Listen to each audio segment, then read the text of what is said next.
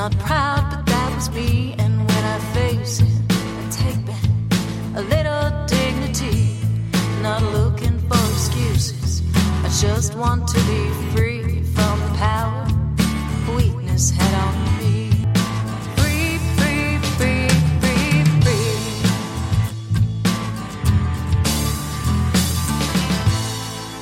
Hi, everyone, and welcome to the Bubble Hour, where real people tell real stories of addiction and recovery.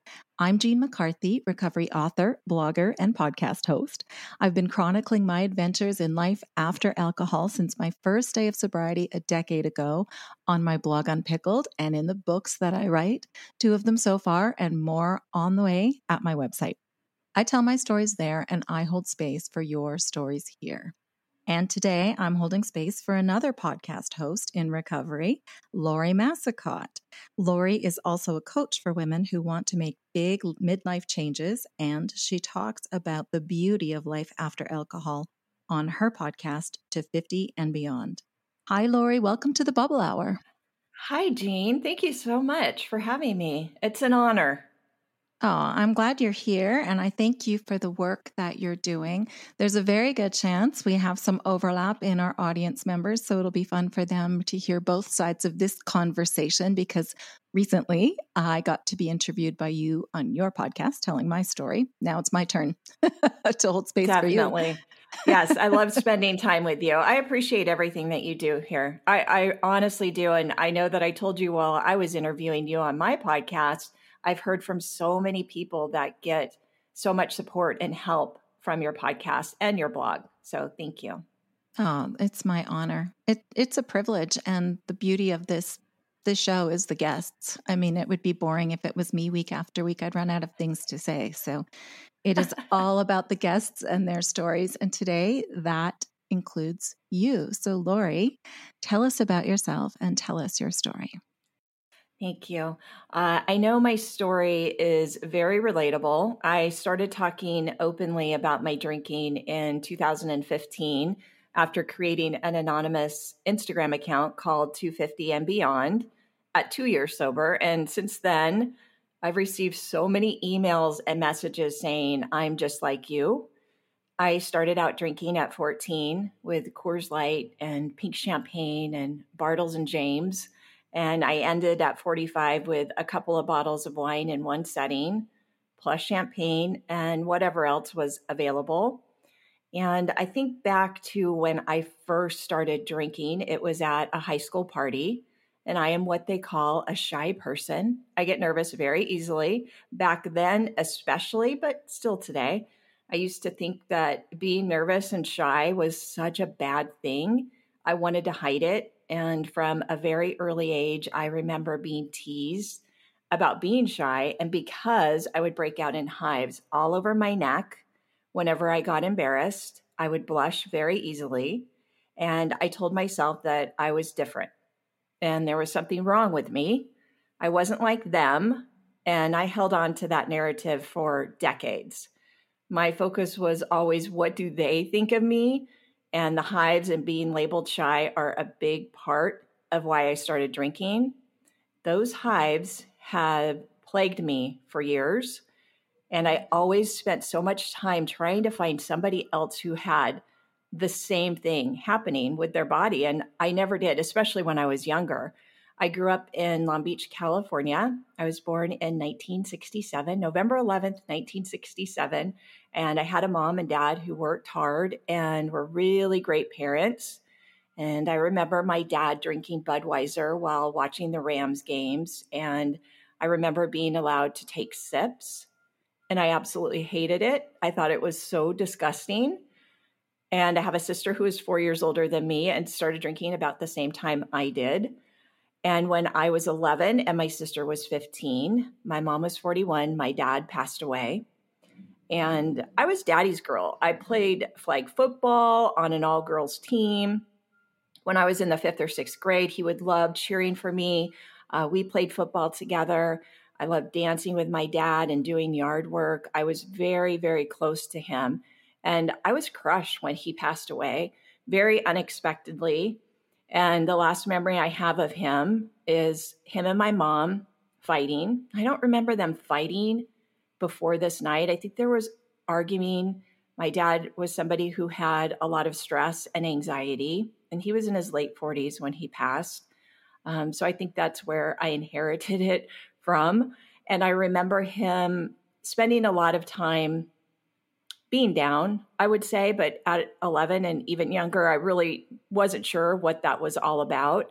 It gets me emotional talking about it. So this night we were dyeing Easter eggs, and I just remember it starting to get kind of not physical, but there was like a push maybe, or something happened, and I threw an egg at him and it hit the wall and it splattered down.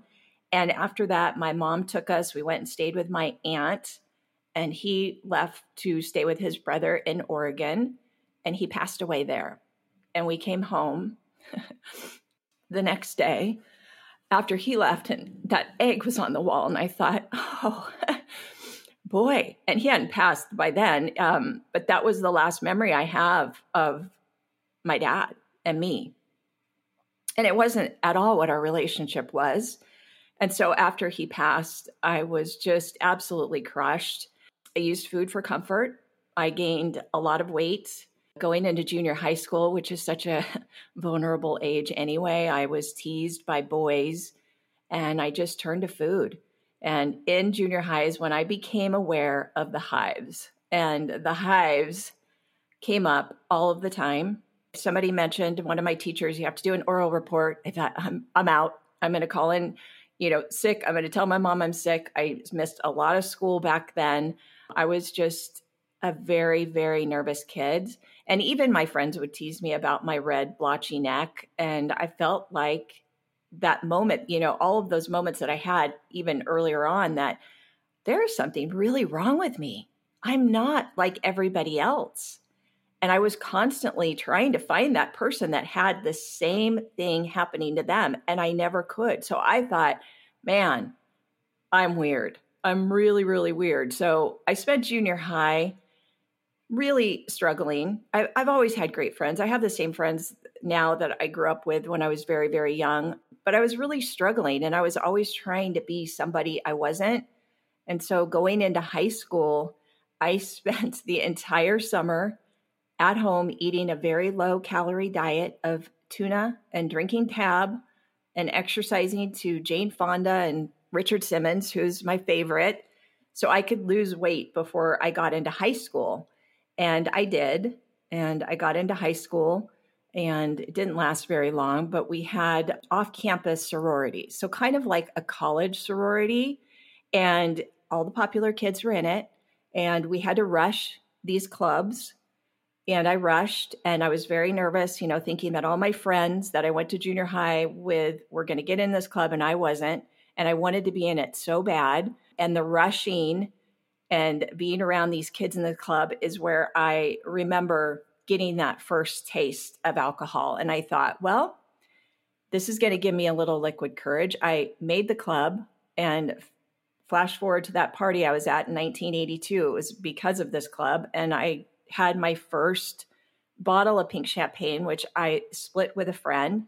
And I remember walking out into the room thinking, there's all these kids there. Boys were there. And I felt really confident, or I just felt like I'd never experienced this feeling before. That was my solution. I didn't break out in hives when I was drunk. I was very loose. And I held on to that solution until I turned 45.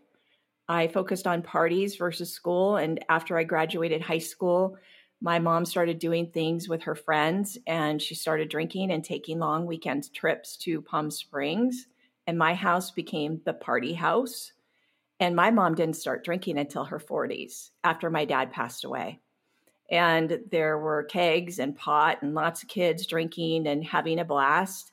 And I always was able to drink at home because my mom thought, back then, my mom was thinking, well, if you're going to drink, I would rather you drink at home, because there was one time where she came out and found empty beer cans in my car, and I was driving around with my friends, and she was devastated, but she never talked to me about my drinking, and not saying anything against her because she was such a great mom. But nobody ever mentioned anything to me about my drinking. As I started to get into my 20s, again, I wasn't focusing on school. I attended a community college for maybe a semester or two, and I went and worked full time in the real estate industry. And it was in a job here in Southern California called an escrow officer. And it's a very stressful job. And I got into it very young. And I continued in that work for 20 years. And I was always stressed at that job. I was always stressed. And I realized that if I was going to be able to work and make money, then I was going to have to continue drinking and I was going to have to cover up these hives. And I started making really great money in my 20s. And I was living in an area in Long Beach, California called Belmont Shore, right by the ocean, right by bars and restaurants. And I felt like a grown up. Like I could handle going out drinking until 2 or 3 a.m. and going to work by 8, completely buzzed. I prided myself on the rally. And I'm a drinker. I can drink so much and still function. I was a party girl. That's what everybody expected of me. That's what I expected of myself. And I was drunk a lot in my 20s. I was drunk. And I also had a lot of fun in my 20s. I don't regret a lot of that, but I look back now and think, why didn't I realize it? I'm so inspired by other 20-year-olds who are getting sober now. Why didn't I realize back then how many rock bottoms there were? And I think about that a lot. The fact that I never realized my drinking was more than just being a party girl. And around 1997, while I was in this job, in this office, I just was so out of alignment with what kind of work I should be doing. I had my first panic attack. Out of the blue, I was working. I felt like I had blacked out for an hour, but in reality, it was about 2 minutes of that fight or flight. And I was so embarrassed. I was frozen. I grew extremely red all over my neck and felt that I couldn't catch my breath. And my coworkers gathered around me. My boss made someone go and get orange juice for me and said, "You're having a panic attack." And after that, the expectation of having a panic attack took over my life. I started wearing turtlenecks to cover up my neck every single day for at least a decade, even in 100-degree weather. And I spent a lot of time in that fight or flight mode, constantly waiting for that next panic attack to happen. And in 1997, I met my husband in a bar. Our first date, I was drunk before he ever picked me up, as I was before all social events in my life. I was an expert in the pre-party game. And we did a lot of drinking together and with our friends and my family. My family drank together. We had long days of brunch and spending time, and there was always alcohol involved at everything. My husband and I got married in 1999 in Santa Barbara, California. It was Memorial Day weekend, and I was drunk for the better part of the weekend. I was drunk before I left my hotel. I didn't want anybody to be in the hotel with me getting ready, which was just one of my biggest regrets because my mom was there and I just didn't want anybody there. I wanted to drink and get ready all by myself. And it was one of the most enjoyable weekends and times of my life. There are so many missing pieces that I think about it a lot. I was just looking at one of our wedding pictures this morning, and I just think about that a lot now. Now that I know what it's like to live without alcohol, that is one of the events that I would have loved to go back. Of course, we can't. And redo it unless we renew our vows, but I don't see that happening. I really missed out on a lot while I was drinking. And for 2 years after we married, we continued to work hard and party hard. And in 2000, we decided to try for a baby. I timed my pregnancy so I could wear turtlenecks during the winter because there were so many things I knew were coming up. I had to cover my hives. I was very strategic with how I hid who I was. And my son was born in May of 2001. And I remember thinking when I was pregnant, even though I had some champagne at my baby shower, I begged my mom because I was so nervous. I cannot be a mom and drink. I was terrified of being responsible for someone else.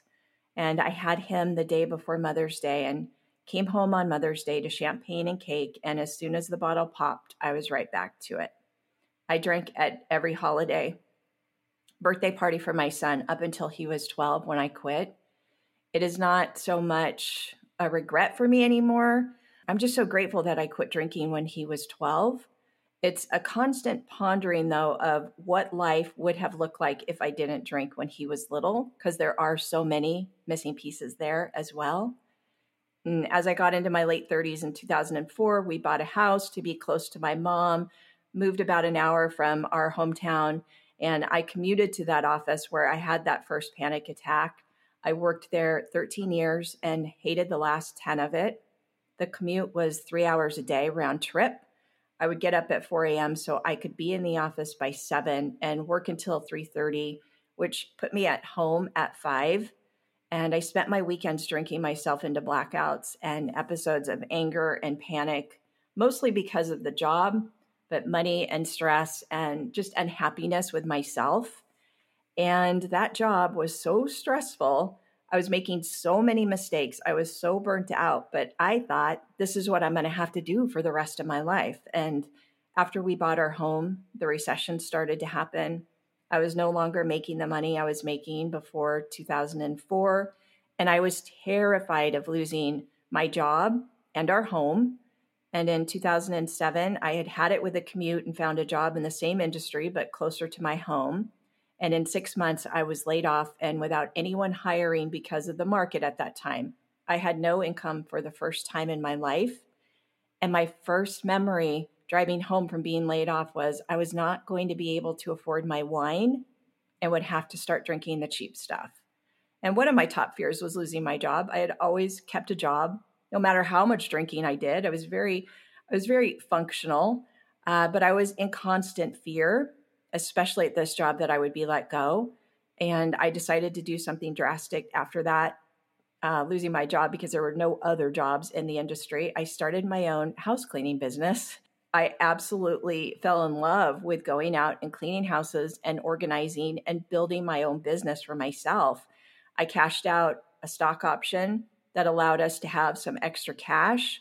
I was constantly worrying about money, and my solution was to drink over it. I was drinking even more while I was building this business, and I had that cleaning business for 10 years. And in February of 2009, my mom was diagnosed with stage 4 uterine cancer and passed away on December 7th of that same year. I cannot say that out loud without crying. Another top number one fear from age 11 on up was my mom dying, and now it was happening. And my mom and I were very close. I was very dependent on her, and she was my fixer. And after she died, I was lost. Who would take care of me now at 42? I wasn't working much, and I was in a state of panic most days. And while I was in the oncology office with my mom and my 8-year-old son trying to hold her up, my husband called and said he had lost his job. After that, my drinking just took on another level. Looking back now, 2009 became the year I started to hate drinking, but I was drinking more than ever. After my mom passed, I spent 2010 in a fog, just going through the motions. I had this business I was building. I wasn't grieving. I was getting through it by staying busy. Worrying took up a lot of my time, and drinking whenever I had the chance. And 2010 was also the year I started to notice my periods were starting to change. I was always 28-day cycle to the T, and they were becoming longer. My moods were all over the place, and I've never been a great sleeper, but my sleeping was non-existent. I was up for hours every single night, and I felt like I was a ticking time bomb. And from 2010 to 2013, I realized by doing a lot of Googling about what was going on with my body that I may be in perimenopause. And I was absolutely shocked. I hadn't been to the doctor since my son was born because I didn't want to go to the doctor. I didn't want to see my weight. I didn't want them to ask me any questions about my lifestyle. I wanted to hide and never see a doctor again. And I was really freaked out. I was really, really scared during this time. And in 2011-ish, I started to question my drinking after one of my cousin's kids said to me in a bar, "You know that our family are alcoholics." And I was so defensive about it, saying, I don't drink every day, and on with all the things that I thought alcoholism was. I wasn't an alcoholic. And then after that, I became obsessive about Googling, am I an alcoholic? I took the quizzes and I lied on the quizzes, and then I would retake all of the online quizzes. And I started to worry for the first time in my life about my drinking. And my perimenopause and my concerns about my drinking brought me to start a journal in May of 2013. Through the pages of this journal, my true thoughts about my drinking were revealed. I was questioning, what was I doing? Why was I drinking so much? Why was I blacking out and throwing up? I prided myself on being the gal who could party and rally, but I could barely function. My body ached. My hangovers lasted 2 to 3 days. I had severe headaches, and my panic had turned into paranoia. I had to see a cardiologist for a month because of heart palpitations, and I drank the night before every appointment. I was an emotional and physical wreck, and I was breaking down through the pages of this journal. I started bargaining with myself on paper. Only drink on Saturday night, only drink red wine, don't have more than 2 bottles available at home, and tell Bill, my sweet husband, not to buy it for me no matter what. And I broke all of those rules and disappointed myself over and over again that I was so sick of myself. I was so mean to myself. I truly loathed who I was. And on August 11th, 2013, I took my last drink. And there were no rock bottoms on that night. I was home by myself watching a Lifetime movie with 2 bottles of Chardonnay in the fridge. And I heard a voice saying, "You've had enough for 2 lifetimes. You're done." And I poured the wine down the sink and told myself that I will never drink again. And I was sobbing and scared because I had never stuck to any commitment to myself ever. I didn't believe myself, but I knew that I had to try. And I didn't want to go to AA. That was the only option that I knew of. And I thought, well, I'll do it on my own. I had so much shame. I could never imagine talking about this openly with anybody. And I talked to my husband and I told him that I'm going to quit drinking. And he said, I'll quit too. And it is because of him and going to the gym and my trusty journal that I am here today, 7.5 years sober. And I would not be here without the support from my husband and my son, Spencer. My husband is one of the most patient people I've ever met, and he always has my back. And neither one of us knew what a difference sobriety would make in our relationship. And as parents, we just didn't know. We just didn't know. Lori, thank you for being willing to go deep into your vulnerability. I know it's hard to talk about that grief. Oh, it is hard. Yeah, I can hear what it's costing you. And I know that your willingness to go there is because you know the power of sharing on such a deep level. So thank you for that. And thank you for your honesty. Oh, thank you, Jean. Let's start where you ended up, quitting together with your husband. I had a lot of resistance. I had people who said, "Oh, I won't drink with you," or you know what I mean. I'll not drink if you're not drinking. I wanted to do this myself. I felt a little protective of someone else quitting, and I'm not sure if that was me wanting to be special or wanting to be secretive or what. But was there a part of you that pushed back against it, or did you welcome his participation in your recovery? Oh, I welcomed it. But neither one of us, in hindsight, really thought it was going to work. You know, I mean, it's great. Like when you say, I'm just not going to drink again, that was my plan. But then there was also part of me that was like, yes, that's never going to work. You know, I fought that for a long time. I had resistance within myself. And then also, you know, there was a lot of trust, not having trust in him because he was easily persuaded by me. I mean, I could just tell him to go buy me a bottle of wine and he would do it. And for both of us working together, I mean, it built up our trust within our relationship even stronger. But man, it was tough. I welcomed it because I felt, and I don't know if I would have been able to do it if he was still drinking at that time. And I did not expect him to say, you know what, I don't need to drink either. And that's exactly what he said. I don't need to drink either. And I thought, really? We met in a bar. That's what we do together. We party. Like, how is this going to work? He hasn't. I mean, he'll drink socially now if he goes out with his friends. It's interesting because I ask him now about it. You know, how do you feel about it? Because I'm the one that's talking openly about my drinking. I don't think he misses it, but I don't know. So it sounds like your husband is a non-drinker. Mm-hmm. for the most part. But you are sober. So is that exactly how you define it? Yeah, you're right. Talk about that. And tell me if there's times where you want to push him into the recovery realm, or if it's lifestyle choice and that's it. Yeah, that's a good question. He is somebody who was my designated driver. A lot of the time he could go and just have one or two drinks. I would never have been able to do that. I wasn't anybody's designated driver until after I quit drinking for, 30 years. I never was the designated driver. And he was. So I saw that he's a big guy though. He's 6'4", 250 pounds. He's a big guy. I try to keep up with him, and he could just have one or two. Did he know you were struggling? Could he see it? Yes. Yeah. Because, everything really started picking up in my late 30s. And then, of course, losing my mom, I wasn't grieving. I hadn't grieved for her. I was just trying to cover everything up and just, like I said, go through the motions. And so I started really being mean and nasty. I would drink and end up on the bathroom floor crying and screaming. And I was a mess. And even though that was going on, he did say to me a few times, I don't think you need to quit drinking. Can you moderate? And I had no interest in moderating my drinking. I drank to get drunk. That was my goal. And so after about 90 days in, he's like, wow, it's a huge difference. And I just feel like when we're in that drinking cycle for so long, when you come out of it, that's when you get that clarity and you just say, oh, wow, I didn't even realize how much and how bad it had gotten. What happened to your grief and the ability to process your grief once you quit drinking? Did that kick in full force? Yeah. I mean, I cannot talk about my mom because I do talk about her on the podcast a lot. I try to keep their memory alive.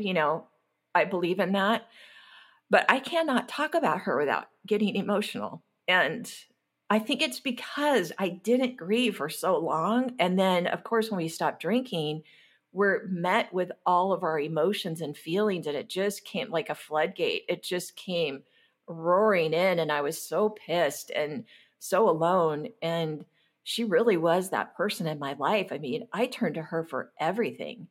I don't even know if I felt like an adult at that stage of life. Like it's been a process for me. I mean, she's going to be gone, 12 years this year. So it's something that is on my mind every single day. I talk to her every single day. I write about her in my journal. I think that the grieving process, there's no time limit on that. Oh, absolutely. It's open-ended. Something else that's interesting is that our relationship with our loved ones doesn't end after they're gone. Yeah. You continue to have those conversations in your head or in your heart with the person that you've lost. Your understanding of them can mature along with you. Do you find that the strengths that you took from your mom, the comfort that you took in your mom, is starting to manifest within you now? Are you starting to embody the characteristics of her that you needed within yourself? Totally. Every day I think I am becoming Carol Jean. I am becoming her. And that's such a compliment. She was a really strong lady. She went through a lot in her life, and, she passed at 72. And one of the last things that she said before she went home with hospice, and the doctor said, there's nothing else we can do. She said, I have had a really good life. I've had a really good life. And I thought, that's what I want, because none of us know how long we have here. I want a really good life on my terms, because, it's my good life. I definitely am a lot like my mom. We use alcohol to self-medicate or numb the things that are very painful or awkward or that we don't want to feel. But then, unfortunately, it also numbs our ability to feel the good stuff. As a sensitive person, I'm getting from you, as you tell your story, that you're very sensitive. Mm-hmm. Can you talk about your capacity to feel joy and how that has changed for you in recovery? Oh, wow. I find joy in so many little things. I always thought it was the big stuff. I got to wait until I have all of the things, right? To have happiness, and I have to wait for my life to be perfect. And I find so much joy in the imperfection and being vulnerable like this and being able to talk to other people. Because when I podcast, it's just talking to one person. I'm talking to one person today because I know that my story is going to resonate with somebody and it's going to help. I find a lot of joy there. I am very sensitive, empathetic. I take on a lot, and I am just recently working on better boundaries for myself that help me kind of unplug. And I'm very unapologetic about it, just stepping away and having time for myself to write or doodle or whatever I want to do. But I just find, Jean, that there's so much more joy in just the simplicity of life. And I really strive to live a simplistic life. You said early on in your share that you used to think that it was bad to be shy and to be sensitive. So I take that to mean you don't see it that way anymore now. Absolutely not. Do you see some of these vulnerabilities as a strength that can be harnessed, or a gift, or an intrinsic part of who you are? How do you see that now? I just accept myself as is. And I know that I'm not the only one that struggles with that. Cause, especially when you hear friends, even when I was, in my 20s and on up, like, oh, you're so shy. You're so shy. And I used to think, what was I doing that they would have to say that? I'm quiet. I'm reserved. If I'm not drunk, I'm not walking in a room saying, hey, here I am. And so after I quit drinking, kind of connecting back to that little girl, letting her know that we're okay. And it's such a wonderful trait to be shy and quiet and empathetic. I don't remember your question now. I kind of went off on a little tangent. Did I answer it? Your tangent was the answer. I heard someone say once that when you're a person who blushes, everyone else gets to have their emotions internally, but for someone who has a blushing response, they wear their emotions on the outside where everyone can see them. What they are made to feel like is they need to learn to control that or stop it, but it can't be stopped. I mean, I don't blush so much, but I cannot control my face or my eyes. They'll just like flash with almost fear sometimes when there's no fear needed. But then it snowballs, right? Because then you're responding to your own response. And what do you do now? Do you still feel like you have those external responses, and do you let them go and go with them? And what does that feel like now? Such a great question. I don't have that anymore. Yeah, it's interesting. Since I quit drinking, my life has changed a lot. I'm still the same person. I'm still shy. I guess I'm an introvert. I also can be extroverted if I want to, if I'm in the mood, but I don't have that. Maybe if I go to the doctor or something that just makes me nervous, maybe it'll be a little bit red. I don't care anymore. I'll tell you that. I can't even put into words how I felt every time that burning would start.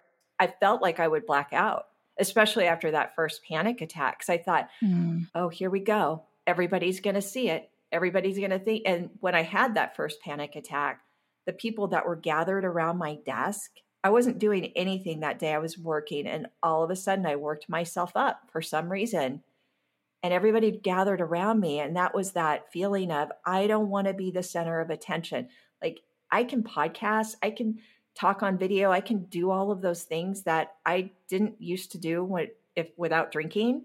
I could do that now. So I'm building up confidence in myself, but I still get nervous. It just externally, it doesn't come out. I mean, I'm nervous today. It's just that it's okay. It's okay to be nervous. Now I just say I'm alive. I'm alive. So it's really good to feel these things. Mm-hmm. And that's what I say to anybody who's listening, because I've come across other people now in my search in my adult life where I hear about the blushing. It's a real thing.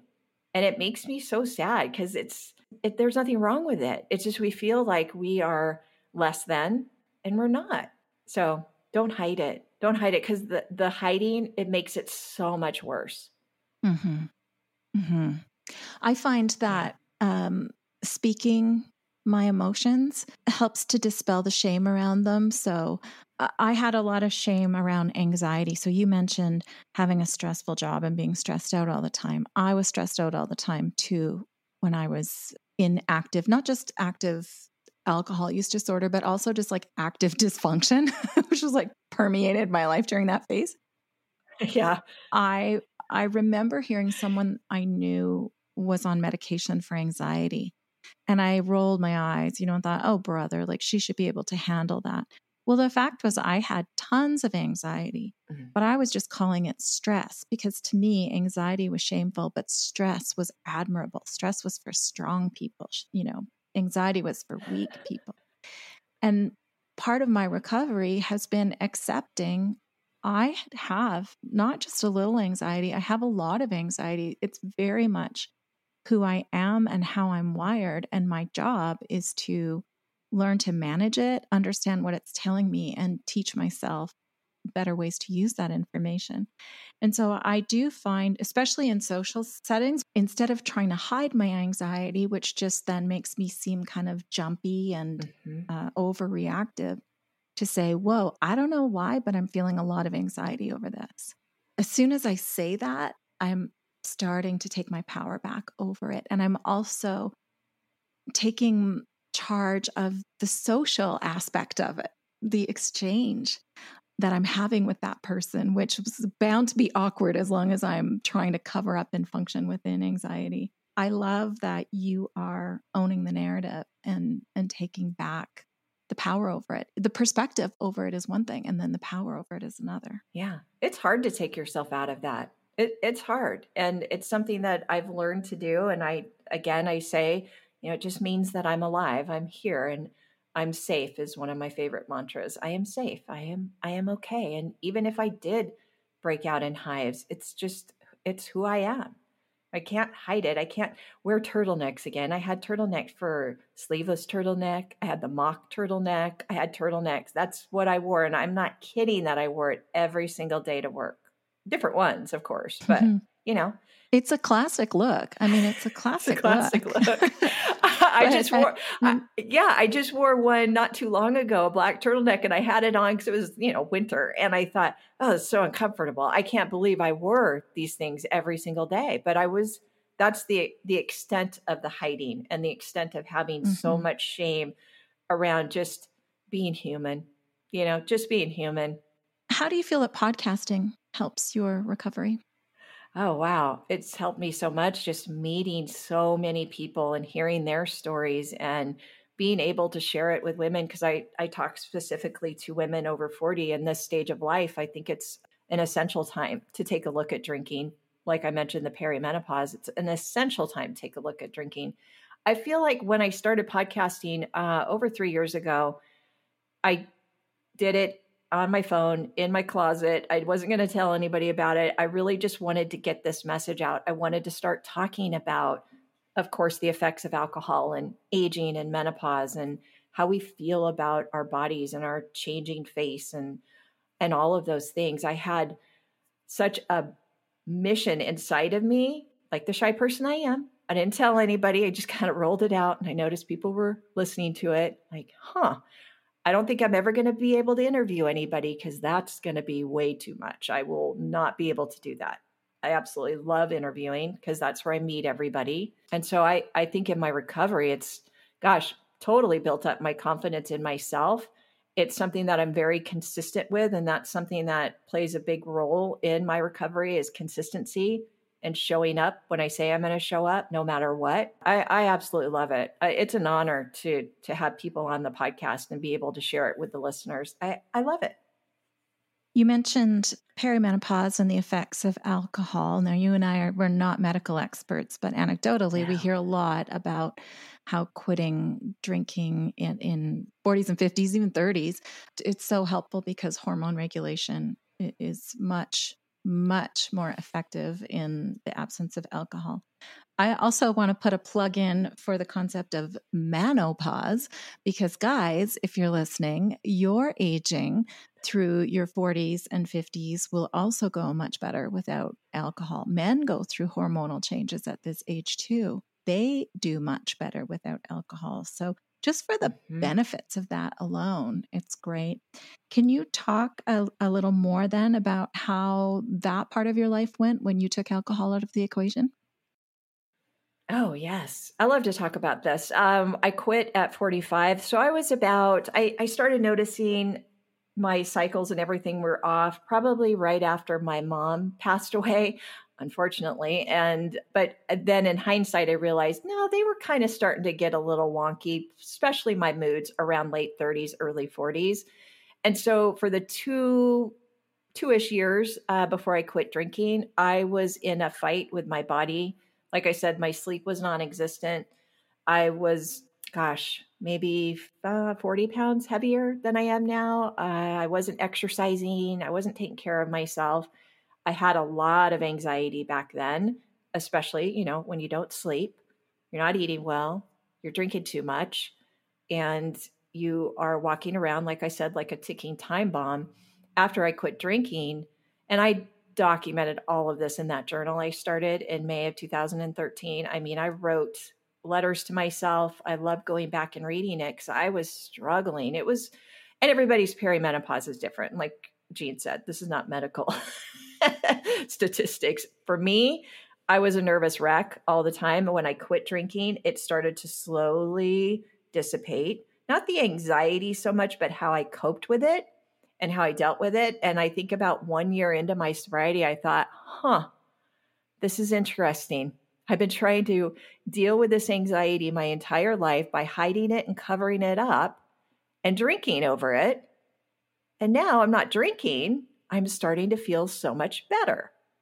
And so my perimenopause, I think I went into postmenopause before my 50th birthday, I think. Maybe 48, 40. So I had about 3 years after I quit drinking of still going through everything that I had. You'd go 8 months without a cycle and then boom, it start back up again. I'm like, oh my goodness. Did that for a couple of years.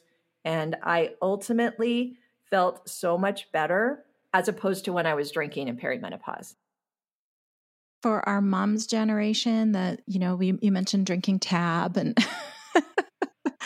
I remember a certain diet candy that was called AIDS, AIDS or something. I don't know if you had those, but those were always in my mom's pantry as well. Life after 40 was, women were sort of thought to dry up and become unimportant after 40. I mean, I feel like that was the cultural message during that era. Now, this is just such a celebrated time of life. Our moms really paved the path for us of saying, like, no, we reject that. Every generation takes it a little bit farther and farther, but I love this stage of life. I am also in full menopause and I just love it. It's just so freeing and I feel so good. And I think about all those years where I felt terrible. It's hard to pull out how much of that is nighttime alcohol withdrawal and how much of it is hormonal, right? You wake up sweating in the night. Is that a hot flash or is that withdrawal? Well, we're going to call it a hot flash. Well, that's really important too. And I know that you talked about that on my podcast to differentiate the two. You really need to take a look at that drinking and maybe take a break from it. I'm not going to tell anybody to quit if they don't want to quit. For me, my personal experience, I would never have been able to separate those two things if I was still drinking. Because you're right. Am I not sleeping because I was drinking? Or am I not sleeping because of my hormones going all over the place? Yeah. And we want it. If we're really defensive about our drinking, we want it to be anything but the drinking. So anything but the drinking. You mentioned as you were prepping for this show that writing out your story for the sharing portion of the show was the first time that you had gone through that exercise. So talk about how that felt and what came up for you as you were doing that. I mean, I write about it all the time, but just to have it laid out like this, and I realized it had to start with those hives, and it had to start with when I was a little kid, and of course my dad, all of these important pieces in that job. It was not difficult, but you're trying to tell your story. And of course, I mean, it wasn't all of it, but I wanted to hit those important topics. And those were all the big pieces of my story. And just writing it out, Jean, was very therapeutic. It got me very emotional. There were a couple of things that I didn't share that were on there because I already, was getting emotional. I could feel it coming. And it's not that I mind that. I hope you can understand me when I'm crying, but once I start, Jane, it's very hard for me to stop. So I kind of pulled away from it a little bit, but very therapeutic. I love having it all here because I typed it out in a Google Doc. So I have printed it and I'm just going to tuck it away in my journal to have it. But things come up, we push things to the back and we push them away because we just think, I don't know, did that make a difference in my life? Was that a big impact? And then you think about it for a bit, like, yeah, that was a huge impact in my life and in my drinking. So I loved it. I always recommend people do it as they're prepping for the show, but I feel like we all should take the time to do it, because even if we spend a lot of time thinking about our story or in therapy or whatever it is we're doing to try and connect the dots in our life, when we sit down to write, another part of our brain engages and it can tap into some things that we hadn't thought about and make sense of things that we hadn't thought about. So it's a great exercise. Lori, how can people find you and learn more about you and find your podcast and all the things? Oh, my website, LoriMassicot.com. Everything is there. And then 250 and Beyond, the podcast is wherever you listen to podcasts. And Jean's episode is going to be released the first part of April. And I'm excited about that. It's a great episode. So you're going to want to listen to that one for sure. Listen to one and flip over to the other, back to back. Lori, thank you so much for your time today. And listeners, check the show notes for links to Lori's website and all the things we mentioned. Thank you so much, listeners, for being here, for being supportive of the show. If you want to help other people find us, it's as simple as dropping a rating on your podcast app. And I hope it's a good one. I would really appreciate that. That gets our message out to other people. So that's all for this week, everyone. Thank you so much for listening. And until next time, take good care.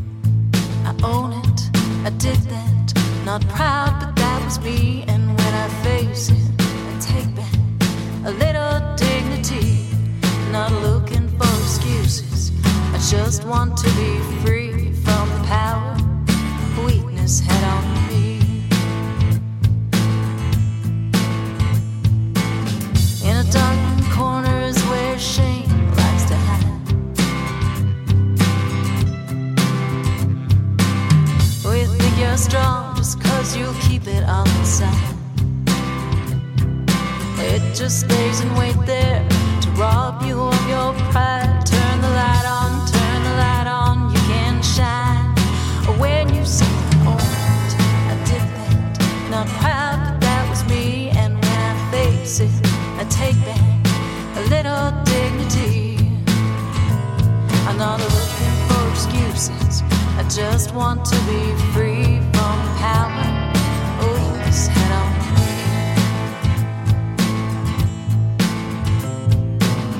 You don't have to shout it out on Main Street to be clear.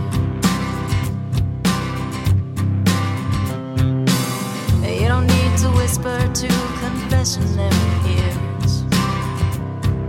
The person you should talk to is looking at you in the mirror, and the one who matters most can always hear when you say, I did that. Not proud, but that was me. And when I face it, I take back a little dignity. I'm not looking for excuses. I just want to be free from the power weakness had on me. When you say, I did that.